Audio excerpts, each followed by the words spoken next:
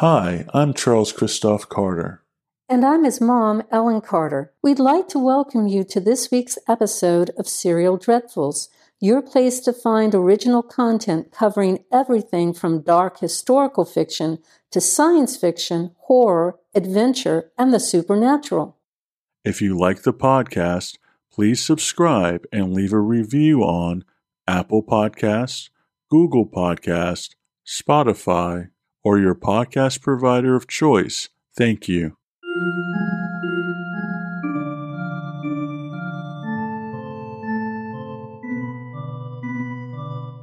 In our last episode, upon learning that there was another man in the house with his wife, Kathy Ann, Tim Harvey suspected the worst and escaped from the hospital to seek vengeance.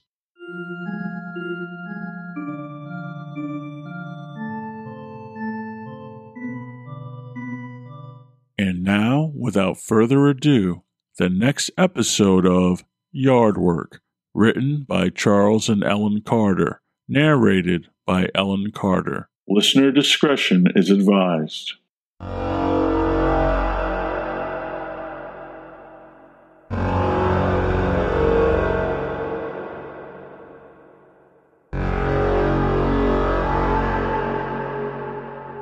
Kathy Ann leaned forward, resting both hands on the kitchen counter.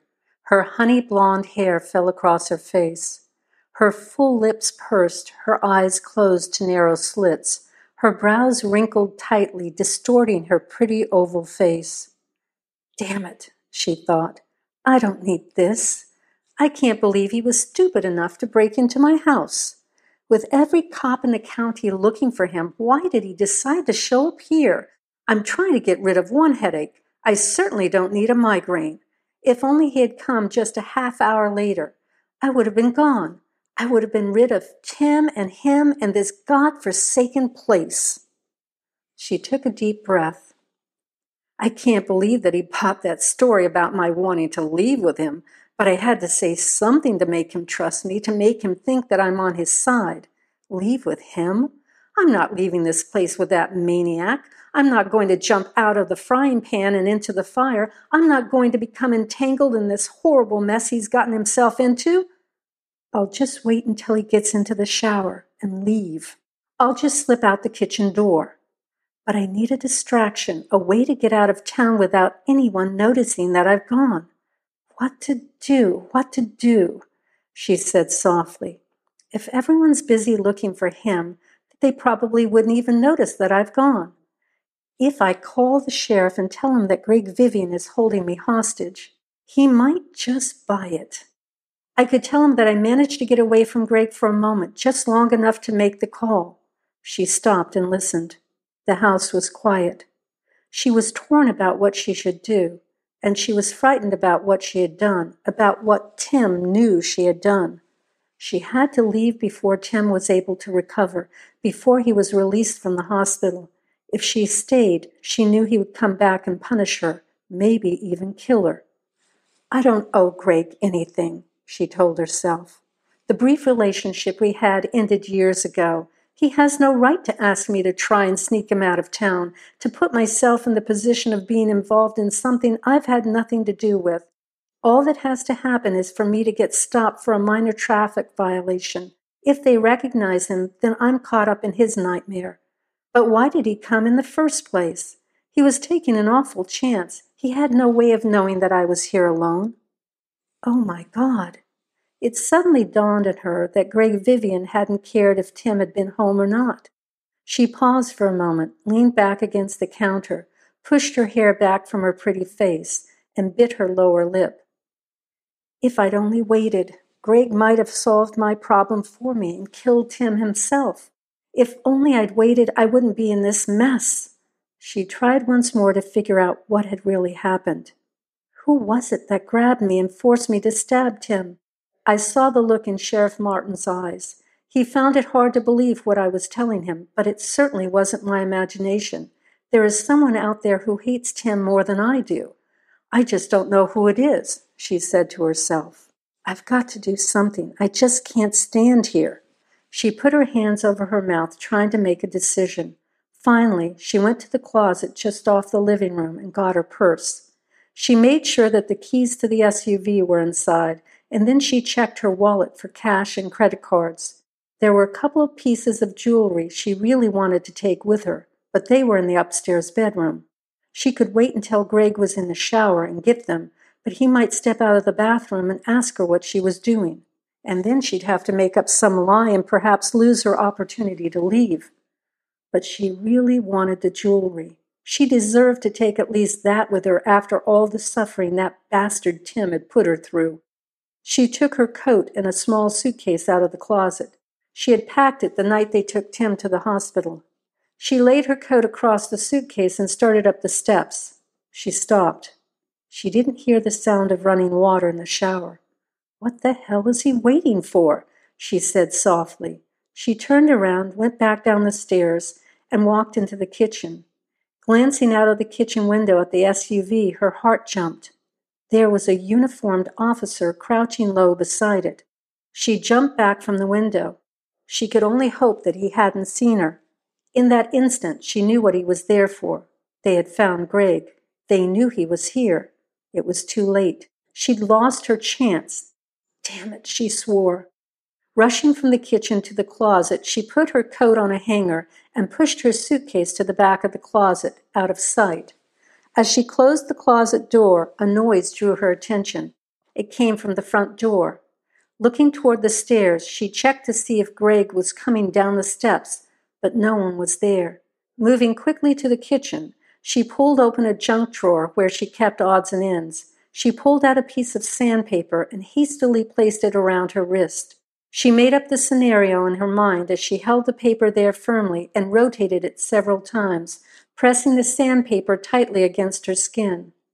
"I'm not going to lose my chance to leave this hellhole," she whispered to herself as she did the same thing to her other wrist and then rubbed the sandpaper roughly across one cheek. She inspected both wrists. They were red with small abrasions where the rough sandpaper had been pulled across them. Satisfied that the abrasions would give the impression that Greg had abused her, she shoved the sandpaper all the way to the back of the drawer. Closing the drawer, she ran quickly through the house to the front door. She released the lock, jerked the door open, and ran out. She felt someone grab her upper arm, and her feet left the ground. It felt as if she were floating, like she was the last person in the child's game, Crack the Whip. Landing with a thud against the side of the house, eyes wide, a gasp caught in her throat, she looked up into the face of Sheriff Joe Martin. His eyes were narrowed, his teeth were clenched, his hand was wrapped firmly around her upper arm. She caught her breath, tears in her eyes. She said in a low voice, "Thank God you're here. That madman broke into my house. If you hadn't—" "Where is he?" Joe asked roughly through his clenched teeth, his eyes glancing at her red wrists and then surveying her face. "He's upstairs in the bathroom." Joe nodded slowly, a puzzled look on his face, still holding her securely. She wasn't sure he believed her. She could see the doubt in his eyes. "Is the back door locked?" Joe asked. She shook her head no. "He ruined the lock when he broke in," she replied. "There are 3 cruisers in the Hamptons driveway. Get into one of them and wait there." She nodded her head. He let go of her arm and she ran quickly across the field. She looked over her shoulder at him before she disappeared around the corner of the Hamptons' house. He watched Kathy Ann as she ran away from him. She turned her head and looked over her shoulder in his direction. Their eyes met. She hesitated for a moment, averted her eyes, and quickly disappeared behind the house. There was something about the look she gave him that bothered him. The one statement she'd made kept playing over and over again in his mind. He's upstairs in the bathroom. Why would a man on the run feel comfortable enough in a strange house to leave his captive unbound? For the last few days, Vivian had always been just a few steps ahead of him. Why would he take a chance and change his pattern now? It didn't make sense. He knew Vivian had to have been getting help from someone. Could it have been Kathy Ann? If so, why wouldn't she have warned him that they were there? He pulled in a deep breath. Maybe she had. Drawing his weapon from his holster, pointing its barrel into the air, breathing shallowly through clenched teeth, Joe slipped into the house. He decided to play it safe. Despite what Kathy Ann had told him, he would do a thorough search of the downstairs instead of a more cursory one. I hate these room-to-room searches, he mumbled under his breath. He remembered one particular search he'd conducted with Jared when they were on the force in the city. They hadn't conducted as thorough a search as usual.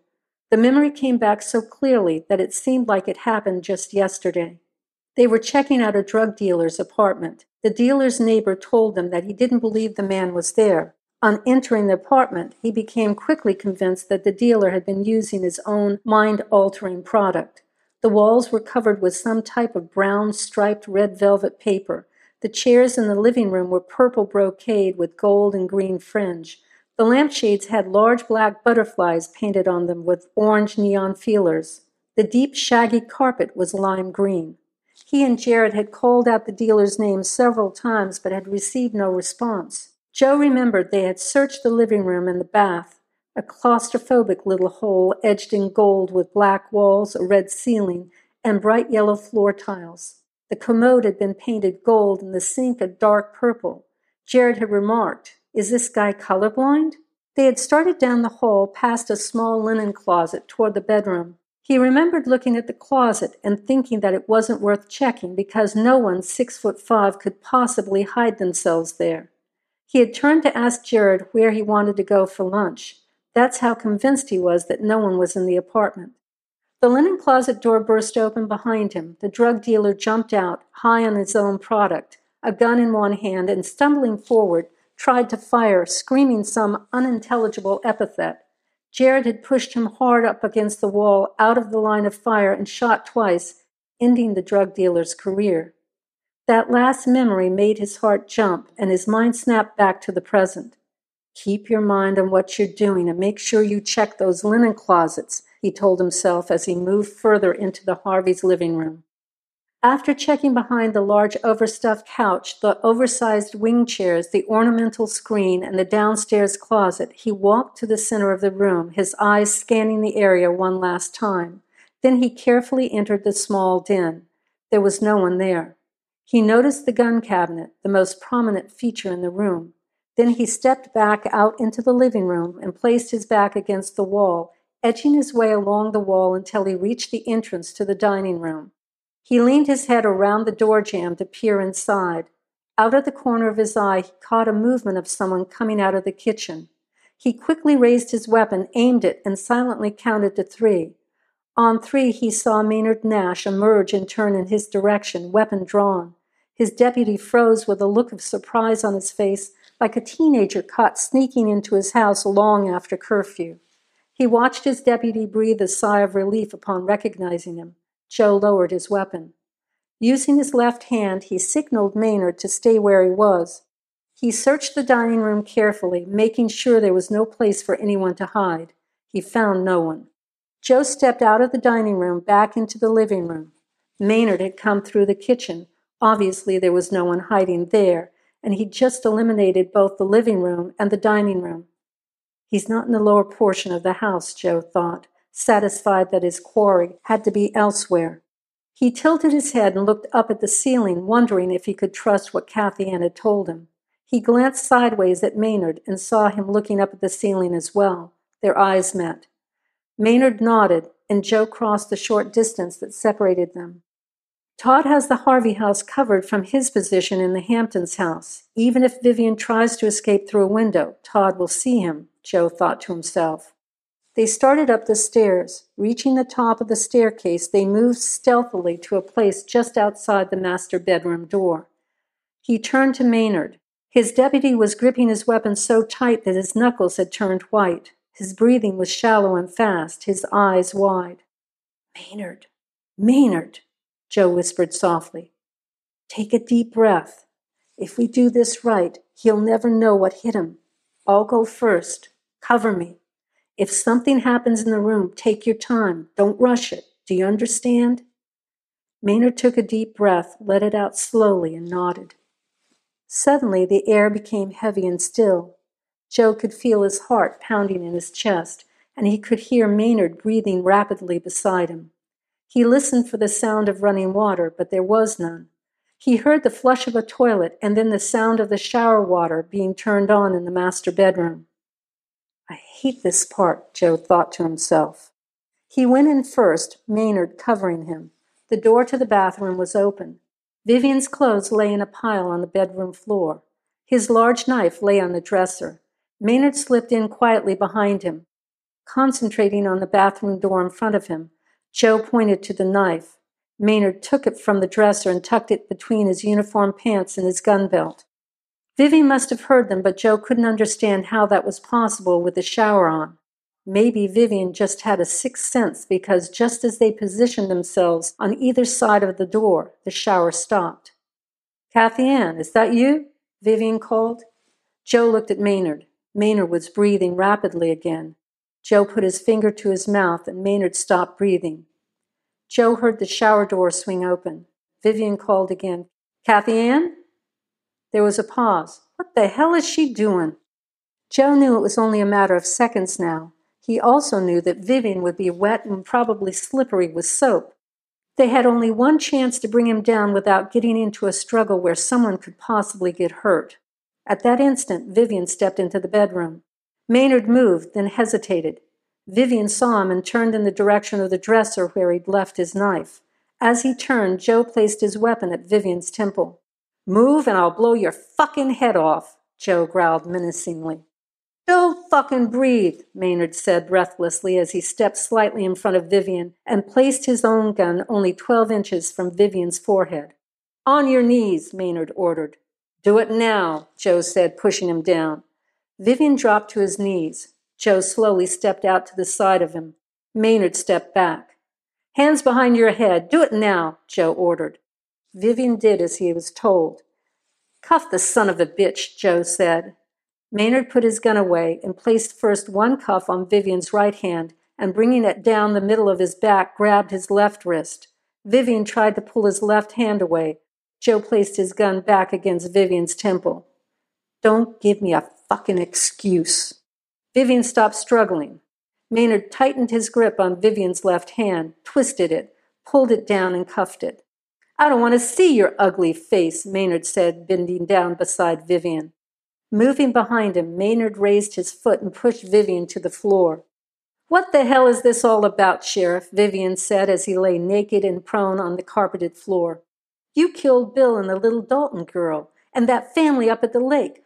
Who knows how many more, you sick bastard," Maynard hissed. "I ain't killed nobody," Vivian replied. "Shut the fuck up," Maynard screamed. "You boys are going to have to uncuff me so I can put my pants on unless you want to put them on for me. And Maynard, I don't want you groping things that don't belong to you," Vivian quipped snidely. "You don't have to worry about that because we're going to take you to the station house buck-ass naked and let you put your own clothes on once we put you in a cell," Maynard retorted. Joe looked at Maynard and smiled.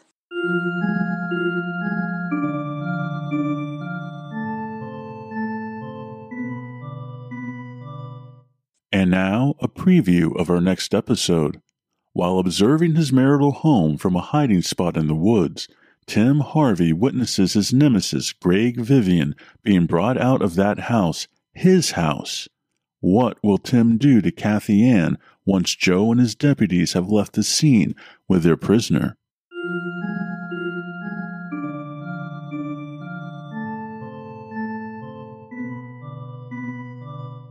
Please consider joining our Patreon site and becoming a Dreadnought. For only $3 a month, our Dreadnoughts get early access to free episodes, exclusive periodic commentary by the authors of the books and the creators of the podcast, exclusive access to episodes of the second half of each book as those episodes are released, and access to the entire back catalog of episodes as our podcast goes forward. Click the link in the show description now to become a Dreadnought and aid in the conversion of the uninitiated masses.